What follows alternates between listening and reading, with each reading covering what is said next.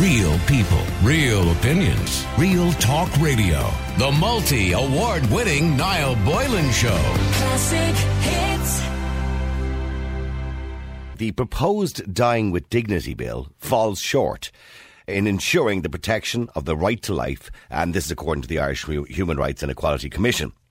In a written submission to the Oireachtas Justice Committee, which is considering the legislation, I think today actually, the group argues that the bill will need to be substantially revised from its current draft if it is to properly account for the wishes of all people who want to end their life.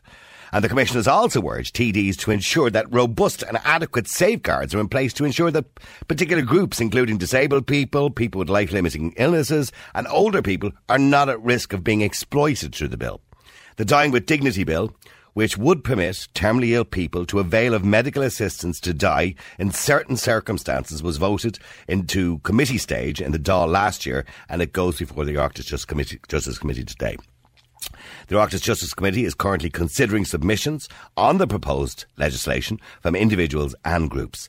In its submission, the IHREC tells TDs that any law which allows for the assisted dying must be guided by a human rights model of disability and follow extensive consultation with all at-risk groups. And the Commission also calls for the legislation to expressly state that no person should qualify for medical assistance to die solely on the grounds of their disability or age. It says that the bill should be amended to include a maximum threshold in relation to how soon a person's likelihood of dying is. For example, 6 months. In other words, if a doctor says to somebody you're terminally ill, that means they could live for 20 years. Being terminally ill doesn't define how long you live for, but they're saying in the bill it should be qualified as, say, 6 months. In other words, that a person must be really on their last legs.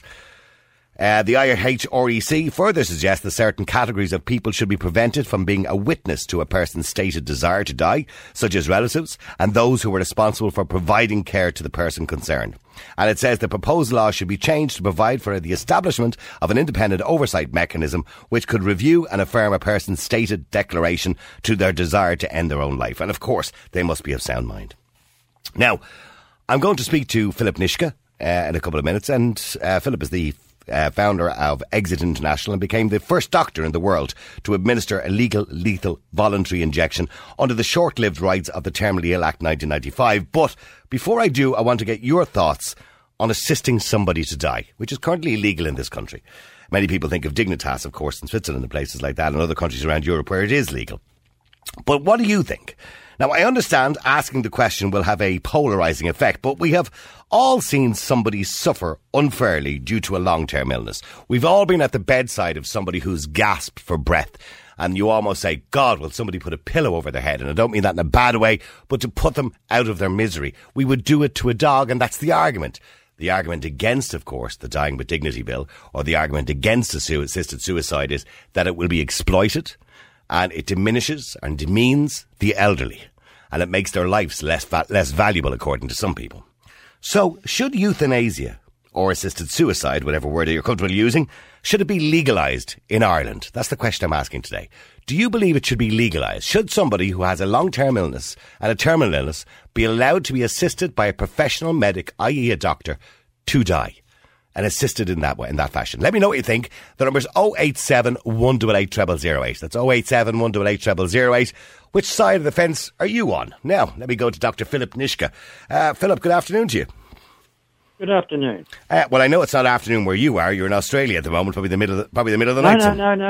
No. I'm in Amsterdam, so it's very much the same time as you. Just an hour later. All right, okay. Philip, I mean, you're famous for many reasons, not only being the first doctor to obviously be involved and to obviously the founder of Exit International, but you're also famous here in Ireland for having the most complaints on the Late Late Show, because you appeared many years ago when I suppose debate was stifled quite a lot when we talked about these things. And, you know, a lot of people from Catholic Ireland would have complained about your very existence and the very idea of assisting somebody to die. But do you understand their fears? Well, I know that we've had some difficulty when we've travelled to Ireland, and we've done it several times in getting a venue where we can hold a meeting. I think Ireland, in fact Dublin, holds the record of being the place where we've had most cancellations, one after the other. So, yes, we're sort of aware of the rather specific circumstances that would exist in that country, in your country. But I do agree that it does need to be something done about the situation for people who want help to die, and the situation you've currently got there with no legislation is pretty unsatisfactory. And a trail of people, of course, head over to Switzerland, where they see that they have a rather more civilised piece of legislation which allows Irish people to get the help that they need. Now, surely you don't have to do that, and surely Ireland's in a position to pass some legislation to allow that process to take place in your own country. And I know you've mentioned that you've had more cancelled events in Ireland than anywhere else, probably because Ireland, of course, is a Catholic country. Now, of course, religion is not as much of a part of our lives as it would have been going back 20 years ago. But in saying that, there is this kind of theory out there by people who practice their religion, and quite a large percentage of people in this country, that the only person that gives the right to do that is God. And he's the one, in other words, you die when you die and you leave it up to in the hands of God, and that nobody should assist you to go to do that any quicker. Yes, I'm aware of that argument, and I can respect people who have that view, and I think they should comply with their own thoughts and beliefs. What I don't agree with, though, is that they should force their views down my throat. I don't believe that myself, and I would like them to respect the fact that I imagine a great number of Irish people feel that they should be the person to make this decision about when their life has become so burdensome that the time has come when they would like to put a compassionate end to it. I mean, they're saying that we don't need a referendum. Some people believe that it will be challenged because it will go against the Constitution, but that will remain to be seen when the legislation goes through. But in saying that, they're saying the legislation is too diluted. In other words, there's no maximum time on the likelihood of a person's death. This is an interesting point. In other words, if you go to a doctor and he says, you're terminally ill, that could mean you're going to die tomorrow, or it could mean you're going to die in 20 years. It depends on the person. I know people who've got terminally ill diagnosed and live for 15 or 20 years. But they're saying in the legislation that this should be the likelihood of dying for, say, put a qualified time in of 6 months. Would you agree with that? No, I look at it's very difficult. I mean, one thing you do learn when you're involved with people that are seriously ill is that trying to predict the time in which a person is going to die under so-called natural circumstances is almost impossible. Your phone line is just coming and going slightly, Philip. Maybe if you could move the phone just a little bit. Sorry. Yes, I find that certainly it's very hard to try and determine when a person is going to die. The idea of defining someone as terminal and then having to give a time limit on that definition is almost impossible. So, but if they got what they said and they're stating that wording should be something along the lines of reasonable medical judgment of the likelihood of a person dying within a 6 month period. In other words, if you got two doctors and said this person has terminal cancer and yes, they're not going to survive more than 6 months. Well, then, but if a doctor turns and says, well, they could last 6 months, they could last 6 years, I don't know. That's still a terminal diagnosis. So should that person be allowed to have assisted suicide? Well, yes, because I'm not in favour ourselves. In the model that we've proposed a model which is somewhat similar to the Swiss model, where they don't set out to try and define a person as terminal and try and give some sort of quantification to the time they're likely to live. I mean, the Swiss model doesn't do that, and I think it should be looked at closely. It's not part of your model. It's been considered in Ireland. You're going to try and stick to this idea of terminal illness, and that's very difficult. And I think you will find a lot of people contesting this, and as you've said, people who will claim that they should be eligible when others will say they're not. It'll be left up to a panel of doctors to make the decision. It won't be a right to die from the person who's suffering. It'll simply be a right for the person who's suffering to ask a question. I call it beg and grovel laws, because you'll have sick people begging and grovelling, saying, please help me, and you say, sorry, you're not eligible, you're not sick enough to qualify. Now, that's not happening in Switzerland. Do you think that assisted death or assisted suicide or euthanasia, whatever word people are comfortable using, do you believe it devalues life somewhat? Because there's an argument out there that elderly people, for example, particularly those who would be frail or those who would be cared for, would feel their life isn't worth living, that all of a sudden we've devalued life to only the healthy are really the ones worth living anymore. No, I think it's almost the opposite of that. The fact that if you actually start taking notice of a person, when they say, look, I've had enough and now is the time I wish to die, that actually values or gives some credibility to their thoughts. To simply say, I'm sorry, you can't even ask that question or make that statement, that devalues a person. We often get the argument that, look, if we pass that legislation, you'll have avaricious children forcing their ageing parents to go down this path and do the right thing and end their lives and perhaps hand over the inheritance. But what I find more and more in the situation where I meet with elderly people quite often, they say, look, it's my daughter or my son who's urging me to have another round of chemotherapy.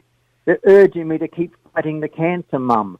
And what I say is, please just let me go. So in a sense, by not allowing them to even consider this option, that's what devalues people, not the opportunity that they might have with a piece of well-crafted legislation to have their wishes respected. I mean, do you think as well there should be any conditions to assisted suicide? Like, I'm a very healthy person, I think, 57 years of age. And suicide is not illegal, although it was in this country at one point. I don't know how they legislated for that. But anyway, should I be able to go to Philip Nishke, for example, if Philip was, of course, still practising, which I know you're not anymore. But I mean, you did for many, many years, and you assisted people to die as well for many, many years. Should I be able to go to Philip Nishke or to an organisation as a healthy person and say, listen, I don't want to do this anymore. I'm out the gap here. You know, can you help me out? Well, of course, our personal view of our organisation is that, yes, you should. We see this in the broadest possible terms, that this is a human right. This is not a privilege for the sick. This is a human right, that if you're a rational person, an adult, like you clearly are, and you come along and say, I would like to be able to get the means for a peaceful death, you should have that means provided. That's our position. You've got to be of sound mind. You've got to be an adult. But I wouldn't really be. But Philip, I wouldn't really be of sound mind. If I was 57 and wanted to die, I'm clearly not of sound mind, am I? Well, hang on. No. We get a lot of people with good social reasons. They're not sick. Social reasons for wanting to end their lives.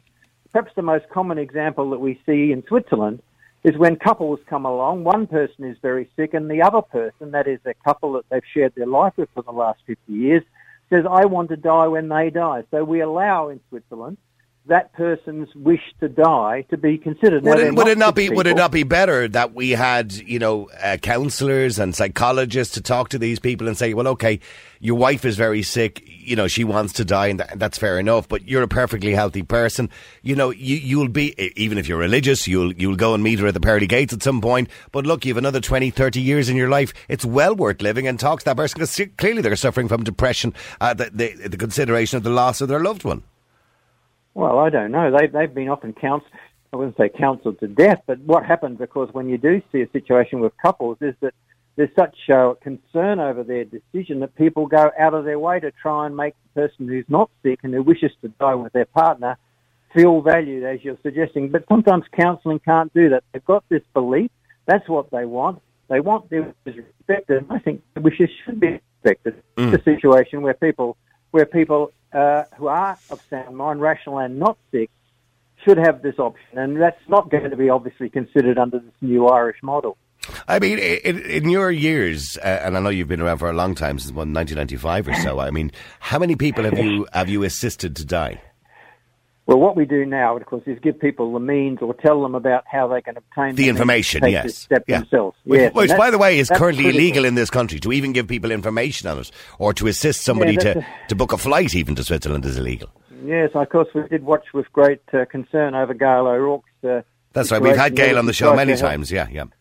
Yes, well, I mean, that was just bizarre and got global attention. We thought, good heavens, simply going and trying to help someone get a ticket to go to a country which has compassionate legislation is considered to be an Irish crime.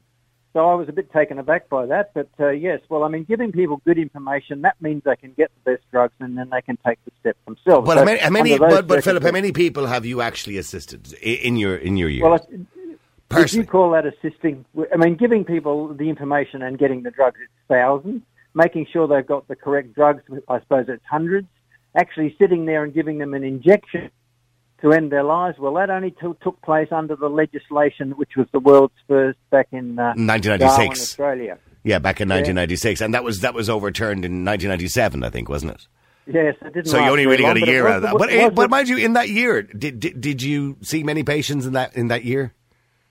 Look, there was only the 5. Two travelled in from other states of Australia. 2 were local, but it caused huge controversy. It was the world's first law, and it only lasted a short time before the federal government of Australia got so nervous and anxious that they overturned it. Yeah, and I know back in 2014 the Australian Medical Board suspended your medical registration, and in July 2015 the Supreme Court found the board's decision to be unlawful and immediately restored it, to which then you decided you'd set it on fire. So you burned it. Well, you made a personal choice the condition that the medical board says you cannot publish a book which gives information so people can have choice. This is the book, The Peaceful Pill, of course, yeah. Yeah, that was the one step too far. I mean, effectively says you can be a doctor, but you cannot write that book. And that book had become, by that stage, the bestseller on how you can take this step and peacefully, reliably end your life. So I thought that was a bit over the top for the medical board, and I thought I'd rather not be a doctor if that was one of the conditions. And in the book, The Peaceful Pill, of course, which is, I suppose, giving people advice somewhat, or it's almost like counselling, I suppose, and how people can end their life peacefully. We do that already, don't we, to some degree, because we have hospices, and we have hospice care, and people who have terminal illness, I mean, they're given the best of medications, they're given the best, and realistically, when we up the dose of morphine when somebody's dying of cancer in a hospital, we are essentially assisting their death. Yeah, that's true, but it's not usually the patient who's determining whether that happens. It's usually determined by other people. And this is the point. If you want control and you want to make that decision yourself, you've got to make sure that you're running the show. And to run the show, you really have to be, I would say, making sure you've got access to the best drugs yourself. So going into a hospice, seriously ill perhaps, and hoping that some compassionate person will up the morphine till you die might work, and often does, of course, but you're not in control. You're really just a person who might get lucky. All right, well, look, this is, as I said, this is going before the Oireachtas Justice Committee, and they're asking for changes in the legislation, which I'm sure you're not very happy about to hear those changes that they want to put in, and they want to dilute it down a little bit. And I think this will probably take about another 6 months to a year anyway before it comes to that. I'm curious if they did have a referendum in relation to it. I don't know whether they have to have a referendum because it may be challenged. How many Irish people would vote for what you would like, or what the Irish Human Rights and Equality Commission would like, which is a watered down version of your theory. But it would be interesting to see. Listen, Philip, thank you very much indeed, and I appreciate you coming on the air. Yeah, thanks a lot. It was good. There you go, Philip Nishka, who is the founder of Exit International, and on the line is Malachy as well. Malachy Steenson, solicitor. Malachy, I mean, this is going before the Oireachtas Justice Committee. The Human Rights and Equality Commission have warned that there is no safeguards in this legislation. You're obviously opposed to it. I'm totally opposed, but I would take issue with your argument that this is some kind of a religious argument. It's not. No matter what religion people belong to, they, in general, believe in the sanctity of human life, and they believe that people should have as good a life as possible. And that generally means that you don't put down somebody who is no longer of benefit to society. I didn't say it was strictly a religious argument. I did say that in Ireland, because it was a Catholic country. I mentioned to Philip Nishka that when he was on the Late Late Show, they had the most amount of complaints they'd ever received for one guest. And that was because at the time, that was kind of 15, 20 years ago, we were living in a country that would have been a lot more religious. And religious people do believe God is the only one who has the right to take life. Well, no, I would say that almost every human being on this planet believes in human life, regardless Absolutely. of whether that... The preservation of human life, yes, the preservation of human life. Nothing to do with religion. And my views are not formed by religion. I believe it's wrong to kill a child before it's born. And I believe it's wrong to kill an old man or woman when they're coming to the end of their days. But hang on. I don't think you're comparing like with like, because what you're saying to me is to kill somebody, and I completely agree with you. But if that person who's elderly or frail or has a terminal illness, if they make a conscious decision, and I'm saying a conscious decision in sound mind, that they no longer want to live, well, then you're not killing them. You're just assisting them in their wishes. Okay, then, Niall, why do we spend tens of millions every year? Why do we fund Peel House, for instance? And because they're people who shouldn't be in that position.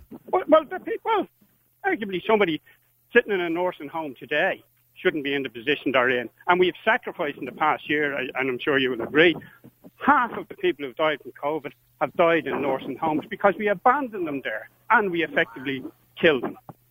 When you say we killed them, you believe that people in nursing homes have been neglected? They were abandoned. I mean, how many times have we been told that we have them all vaccinated by whenever, and that keeps moving, even if you accept that the vaccine is going to stop ending? Okay, but I don't want to go down the COVID route today, but getting back to this, it's all related, Niall, because what it says is that some people's lives are more valuable. Okay, but that was the question I was going to ask. Do you believe it devalues human life? Of course it does.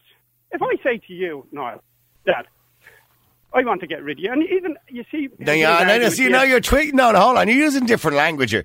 Nobody, under any circumstances, under any bill, is going to turn around and say it's grand if Mary wants to get rid of her mother. That's not the way it works. That's not the way assisted suicide works. Mary's mother has to feel that she doesn't want to be here anymore. And what is the biggest problem now? And Mary's mother has to be quite ill. What is the problem? No, that will change over time. It's the same argument in relation to abortion. It will only be for those who will have severe deformities or severe mental problems and won't have a quality of life that everybody else wants. And then it moves into, you won't have blue eyes, or we just don't want you. Now, the reality is that currently, particularly, old people are being told continually, stay in your house, don't go out, don't have your grandchildren visiting you, don't have your children visiting you, don't go outside the door because you're going to be knocked on the ground by this virus. They're being told your life is actually of no value to anybody. That's not what they're being told. That's not what they're being told, Malachy. They're being told everything else that you said at the start, but nobody is suggesting people's lives are not valuable. What they're saying is that you're more at risk. What they're saying is, and what they have done, Niall, judging by their actions, all people who went into hospitals were dumped in there and were given no treatment, right?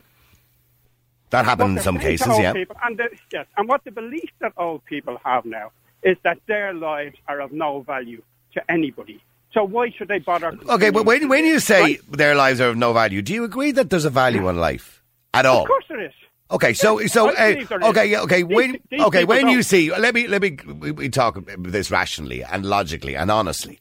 When we see somebody that's, say, 100 years of age and who has pneumonia and they're in hospital, and then you see somebody who's 25 years of age and they come into hospital after a road accident and there's only one ICU bed. I'm not saying this will ever happen and I hope it never does, but there's only one ICU bed. Whose life in that particular circumstance has more value? Because obviously they have more quality of life left in their life.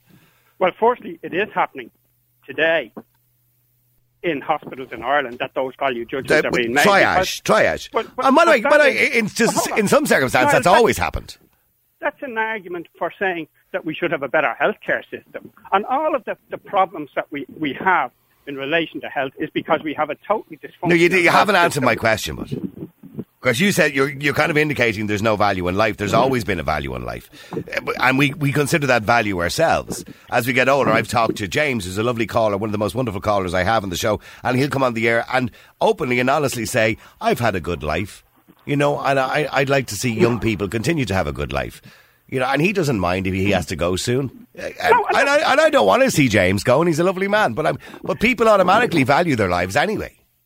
Yes, but that's a different thing to somebody else valuing it. And what will happen here is that the state will value it. And they'll say, people are today praising the captain in England who died at 101, apparently from COVID.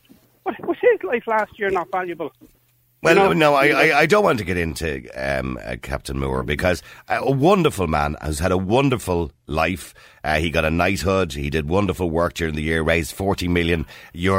I equally as you are, I would be annoyed at the papers using sensational stories that he battled COVID. He didn't battle COVID. He had pneumonia. He was 101. And he was nearly 101. Yeah. So, and his family had said he had been sick for a while. I understand. And by the way, we have to accept logically that people die. To get to 100 years of age, by the way, you have a 0.17 chance to get to 100 years of age. So it's probably not going to happen to most of us. Yes, and every week you live at that age is a week that you probably... And you know what we would have said last year? If Mr. Moore had died this time last year, we would have smiled at the thoughts of his death, and I don't mean this in a bad way, and said, what a wonderful life he had.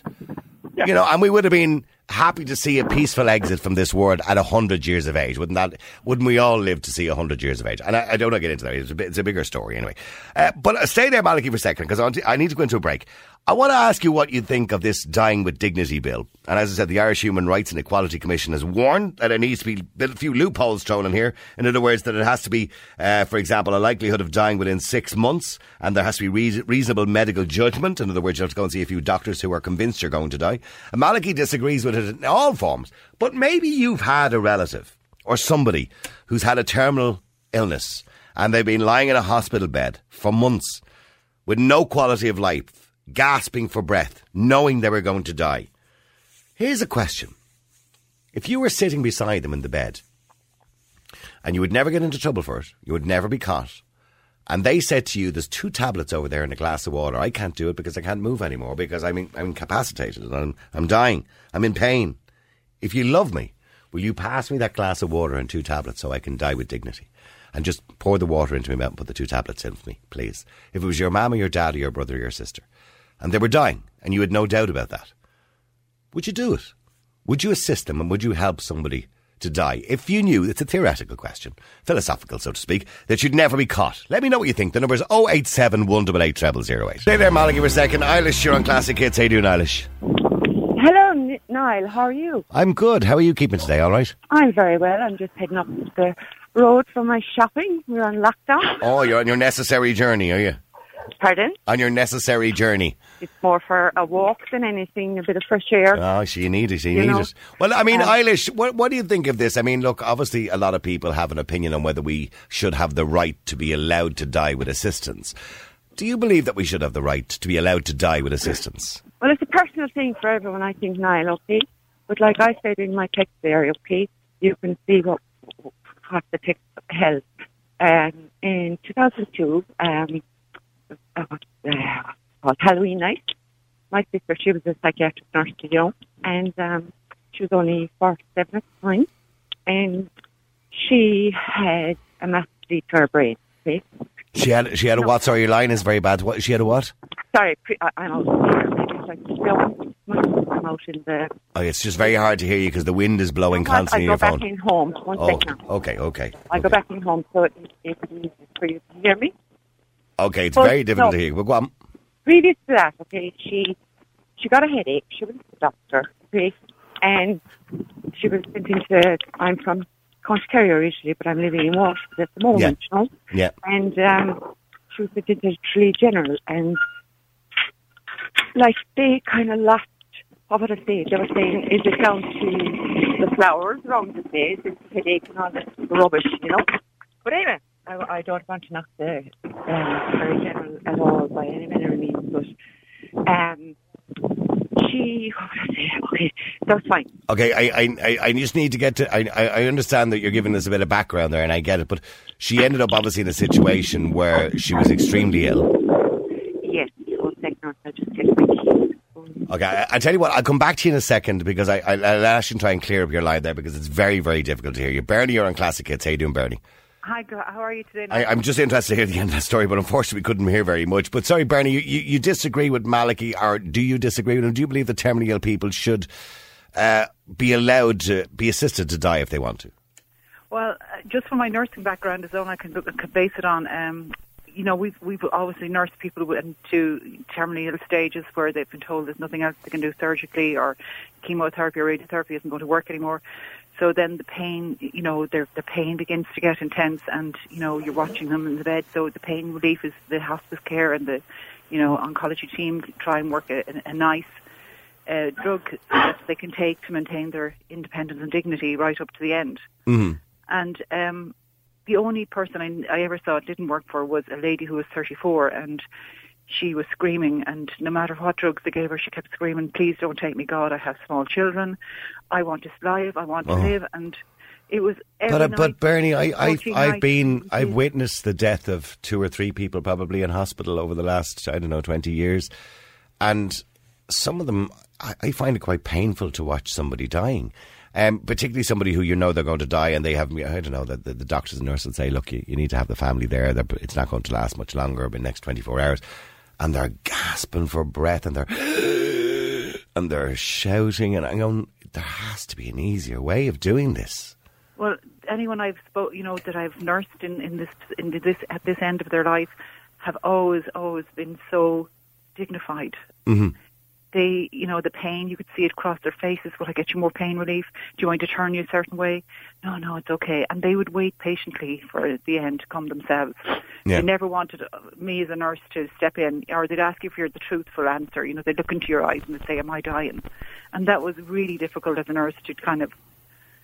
And what would you say to somebody when they said that to you? I'd say to them, what do you think yourself? And they'd know about my eyes, because I'd start crying. I'm a hopeless. And I'd say, thank you for your honesty. Do you know? Yeah. And that was it. And look, I know we essentially do assist people to die in some sense, because obviously we use morphine and we increase the dose of morphine, and everybody knows what that does. The organs start to fail one by one. So, so I suppose the pain relief, we've a trade-off between pain relief and there's no way you could survive that amount of morphine. It's essentially an overdose of morphine. No. And we get that. But in saying that, let's say, for example, I'm diagnosed with something terminal, touch wood, I'm not, but I'm told by a doctor, you have 4 months to live. And I decide, as a person, I don't want to go through the next 4 months. The doctor said, there's no point in chemotherapy, sorry, it's gone too far. I don't want to go to the next 4 months. Should I have the right to go into Bernie or into a hospital or a medical care centre and say, all right, just do it now, just give me 2 tablets there and a glass of water, sure, and I'll be gone? Well, that is your decision and your decision alone. But should I have the right? Yeah, but that's what I'm saying. Should I have the right to do that? I really can't answer that. No, not sure. Niall, to be honest, if it was me, maybe I would like to be able to take tablets so it wouldn't be a burden to my family. But that's my decision alone. I wouldn't expect anyone else to make it for me. Exactly. No, and when we come to assisted suicide or dying with dignity, and this bill, it has to be your decision, and it has to be a conscious decision. Yeah, like I can only go on my husband. He was 62, and he had COPD and emphysema in a terrible end stage. And he was in and out as a frequent flyer in the hospital, as they called them, where he was in every other week, he'd fall. And they started putting him on the tablets, the OxyContin, and then the Oromorph suspension. And he was taking that with his nebulizers and his oxygen, which he was on continuously. And he, gradually became more and more unwell. And he still managed to maintain his independence and try to live by himself and, do the best he could for himself. But he did, 2 weeks before he died, he signed a DNR. Yeah. Now, he would have been healthy to look at. Outwardly, he had obviously bloated from certain steroids and the Oromorph and all the medication that had started him. And 2 days before he passed away, they came to me and they said to him and myself, they said, would you mind if we go on the pump? Because he's just asking for Oromorph every 2 hours. He was getting more and more agitated and getting more and more breathless. His colour was really bad. And, I said, he said, I signed the DNR. And I said, that's okay. So then they decided to move him to the hospice. But on the day they went going to the hospice, he died suddenly. He literally died of a heart attack. Yeah. Oh, I mean, Malachy, are you still there? Sorry, Malachy. I am, I'm still here. Okay, you've been listening to Bernie there, and although, she obviously wouldn't advocate this, she does believe it's everybody's decision. In her case, or obviously the case for ex-husband as well, and the patients that she dealt with, she didn't advocate it, but she does believe in some sense it's everybody's personal decision. Yes, but you see, these people are not looking for a personal decision. What they're looking for is for society, for me and you, to say that it's okay. That's why they want legislation to enable this. So they want society to say that it's okay to put down people when somebody else... This is the same argument we had when it came to abortion. We used you were on the air as pro-life using the word murder, right? Yeah. And now you're saying you're using this language again to put down people. I mean, that's how we talk about a dog, by the way. We put them to sleep or put them down. Well, I mean, you had yesterday on your programme whether animals should have a higher quality of life than humans. We decide for a dog. We make the decision for the dog. That wouldn't be the way it would be with a human being, obviously, Malachy. It will be. It will be. The same as the unborn child doesn't make a decision for itself. Somebody else makes that decision. Well, do me a favour, stay there. Let me go back to Eilish as well, because I think I've got her line back. Eilish, are you back with us? Hi, Niall. How are you? Okay, sorry, Eilish. Okay, so getting back to your story if you can. Your sister. But I'll just condense it as quick as I can. That'd be great, yeah. Yeah, okay, right. She was in the Attorney General dismissed, and then on Halloween night 2002, she was found collapsed in her kitchen floor, right? Okay. She had a major bleed, so she was gone off to CUH. And Within about 2 more days, she got another massive bleed and she was vegetable, okay? So they had her on life support, and I remember, it's a little poignant. This is why I believe there's always hope, Mm-hmm. I was driving from Kerry up to Cork to say goodbye to her. There's a load of us in the family, we were just demented.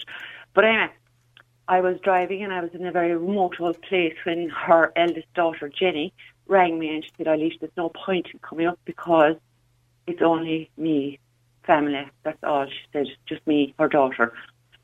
So I stopped the car anyway, Niall, and of course, bawling, crying, and I rang home. And what came on the radio only, come running home again, Katie, because her name is Kathleen. Right? Okay.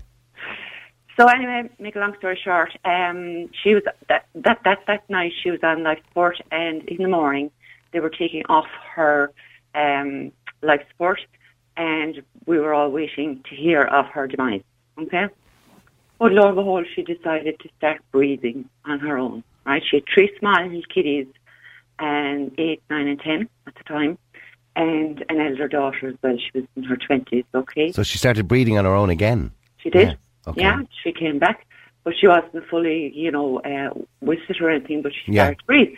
So at that stage, anyway, they decided to transfer her to Beaumont to coil the aneurysm, and there was a 5% success rate, 95% failure rate, okay? So they coiled her aneurysm anyway, and they sent her back down to Tralee, and we were told that was kind of she was in delirium for a while, and she was sent back down to Kerry General to die. We were told she was going to die by Easter, okay? Now, she was... And by the way, just to clarify, all along, doctors were more or less reassuring you that she was going to die. Yes. Yeah, okay. That there was no hope for her. No that hope. She would eventually die, because she was absolutely, what would I say, all her legs, her hands, everything was twisted. She could see us, but she couldn't speak, she couldn't eat, she had to be peg-fed, all the rest of it, right? Now, so anyway, one day I went in to visit her, and this was about 3 years she was in this state, Niall, okay? And I saw the most beautiful, what was called a ward sister, and she had a little foot spa, and she was massaging Kate's feet, and I could see the little glimmer in her eye, So then, like I said, there's a load of us there, sisters and brothers.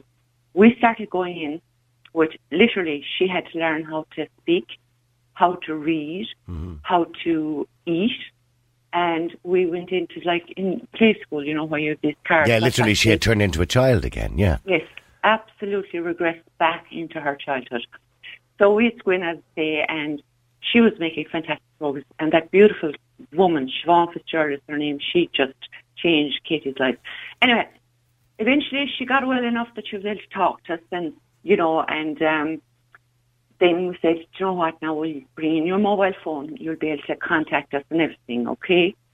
So that was 2003, wasn't it? Yeah. Then she spent 5 years in Tralee General Hospital recuperating, okay? Mm-hmm. And finally then she was able to go to a place in Limerick for similar people, the acquired brain injury people, they're brilliant, ABI. Yep. And she spent a few years in a house with other brain injury people, So anyway, where she is right now at the moment, Niall, is she's in a beautiful place in Killarney. It's one of the Cheshire homes. In other words, the point you're making is she now has a quality of life again. She's fantastic. And essentially doctors had written her off. I mean, no disrespect to the doctors. Doctors differ, patients die, as they say. That. Yeah. But doctors had essentially written her off that this person is going to die. And what you're saying to me essentially is that if we had, legislation that allowed people to exit, I suppose, that people could make mistakes based on the decisions of doctors, and in fact they could be wrong. Absolutely. Yeah. I mean, and you would be without your sister now. And she would have, and Yeah. you would be without your sister now, who now has a quality of life, who was literally on death's door. and had no hope. That's a very interesting story, and I'm sure it's something that people need to think about when we talk about assisted suicide. Thanks for sharing that with us, Eilish. I really appreciate it, and I wish you and your sister well. Loads and loads of people texting in asking, Niall, it would be ridiculous to allow it. I completely agree with Malachy. Somebody else says, Niall, Malachy has no right to take away my choice to die if indeed I wanted to be assisted to do that. Just finally, I want to speak to the first person, by the way, in Ireland who was prosecuted for allegedly assisting someone to die by suicide. Anne has spoken about how she is utterly free of guilt in relation to her friend's death, and Gail O'Rourke was acquitted in 2015 on 3 counts of assisting suicide to her friend Bernadette Ford. Good afternoon to you, Gail. Hey, Niall. Lovely to talk to you again. And you, how are you keeping? I'm grand. Now, you're involved, by the way, with the Dying with Dignity bill. You are involved with it. Now, what do you reckon in what the Irish Human Rights and Equality Commission have said that they want to put in, for example, the likelihood of dying within 6 months by reasonable medical judgment, and putting these caveats into it? Do you agree with them? No, I don't. I don't get me wrong. I'm open to an ability to have amendments moving forward, but I feel that what this is doing is just pushing it down the line, and in the meantime, be it 6 months, be it a year, there's many people out there who are literally begging for this right. And what about those people? Like, where do they stand while these politicians and decision makers kick this down the road? See, I know there are many people who are confused by this as well, because there's one text here which I'll read very briefly. She says, I don't want to go on the air, but my mother has Alzheimer's since 2008. She's now approaching her 96th birthday. She is one of the longest surviving people that I've heard of with this medical affliction, as I call it. She never wanted to end up like this and always had a fear that she would go out one day and forget to come back. She has zero quality of life, and to be honest, you wouldn't let a dog lie in a corner, whether in pain or not. It's not humane to leave someone you love like this. Now, the problem is people confuse this because with this legislation, that's still not going to answer his call, because his mother would have to make that decision of sound mind themselves. Yeah, you see, that's the problem. I don't mean it's a problem. It's not a problem. It's something that should be there to keep people. With it being two separate independent doctors have to sign off on this, and the persons themselves have to be of sound mind and body.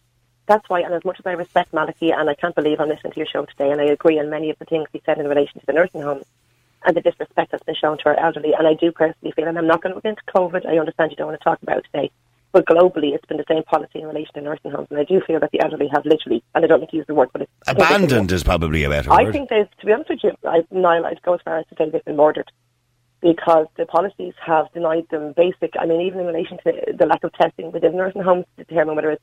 So we know what they did at the start. They moved affected people from hospitals into nursing homes at the start. But then they denied testing of the elderly within the nursing homes to determine whether it was bacterial pneumonia, if it was something that could have been treated with antibiotics. So they didn't allow them to have the proper treatment, and then these DNR or do not resuscitate things that are put there. There's no family there coming in to keep an eye on them, but that's another story for another day. My blood boils in relation to all of this. Yeah, well, I'm with you. I'm with you and Malachy 100% in relation to I'd like you to call me one day in relation to the COVID stuff, because we might have about 3 hours to talk about it, because there's so many things I'm passionate about. But getting back to this, and I am limited for time, but you don't want anybody else to end up in the situation you were in, up there in the forecourts before 3 judges, essentially, pleading for your own freedom, I suppose, because you could have gone to jail for a long time. And it was very possible I was going to go to jail. It was very possible if I hadn't been, if myself and Bernadette hadn't been so diligent in relation to staying by the guidelines.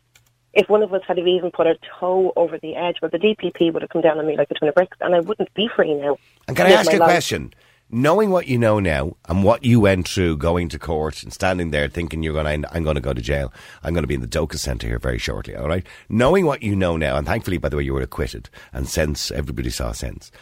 Would you do it again if Bernadette was in that position and you were... in a heartbeat. I wouldn't change a single thing. And if I had been sentenced and I was living out the next 8 to 10 years in the Docus Centre, don't get me wrong, that's to me, that's the most devastating thing I could ever have experienced. But I'd probably be one of the only alleged criminals in there that could hold their head up high, because there's nothing would have stopped me from doing what I did. See, the court will argue under Irish law there's a fine line between helping somebody to die and killing somebody and murdering somebody, and this is the fine line that we have to define, and we can't. And there is an argument there about devaluing people who are sick and elderly and disabled, and I get that. The devaluation is not a listening to that person. That's the devaluation. That's taking their dignity from them. That's somebody like Malachy saying, first of all, he keeps using the kill people word. Bernadette did putting them down is what the word. Putting them down. I hate that. Now, Bernadette, in fairness, Bernadette used to say, put me down and post me home. But that was Bernadette's choice to use that terminology because it was her decision to take her life. Bernadette wasn't killed by anybody. Bernadette had dignity in her death, and Bernadette the state went against her, wouldn't allow her to travel to Dignitas, where it's illegal, not illegal. Okay, she in the end, just for people who don't remember the story, in 2011 she took a lethal dose of barbiturates. She did indeed, but she had no choice. She had no choice but to die on her own. And you ordered, and to clarify, you ordered the barbiturates for her from Mexico. Yeah. Well, she did all the online stuff. I sent off the postal order. Yeah, right. I did. Yeah. I sent off the postal order. But at the end of the day, she had two choices in her head. She could travel to Dignitas and do it surrounded by myself and her nephew, by loved ones, doing it in a dignified and controlled manner. But that was taken away from her, and she had to die on her own. Niall, she died alone. She died alone, absolutely terrified. And she couldn't even have you there because she knew if you were there, you would have been involved. I would definitely gone to prison. Oh, yeah. So she had to die on her own. She had to reach for that bottle, drink that, hope it would work.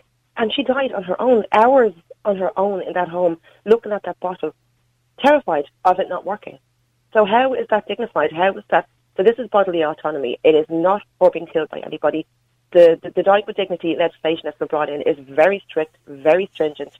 The 6 months thing, I mean, you can't, Bernadette wouldn't have... But the problem with the 6 months thing is, right, now they're saying, the likelihood of dying within 6 months.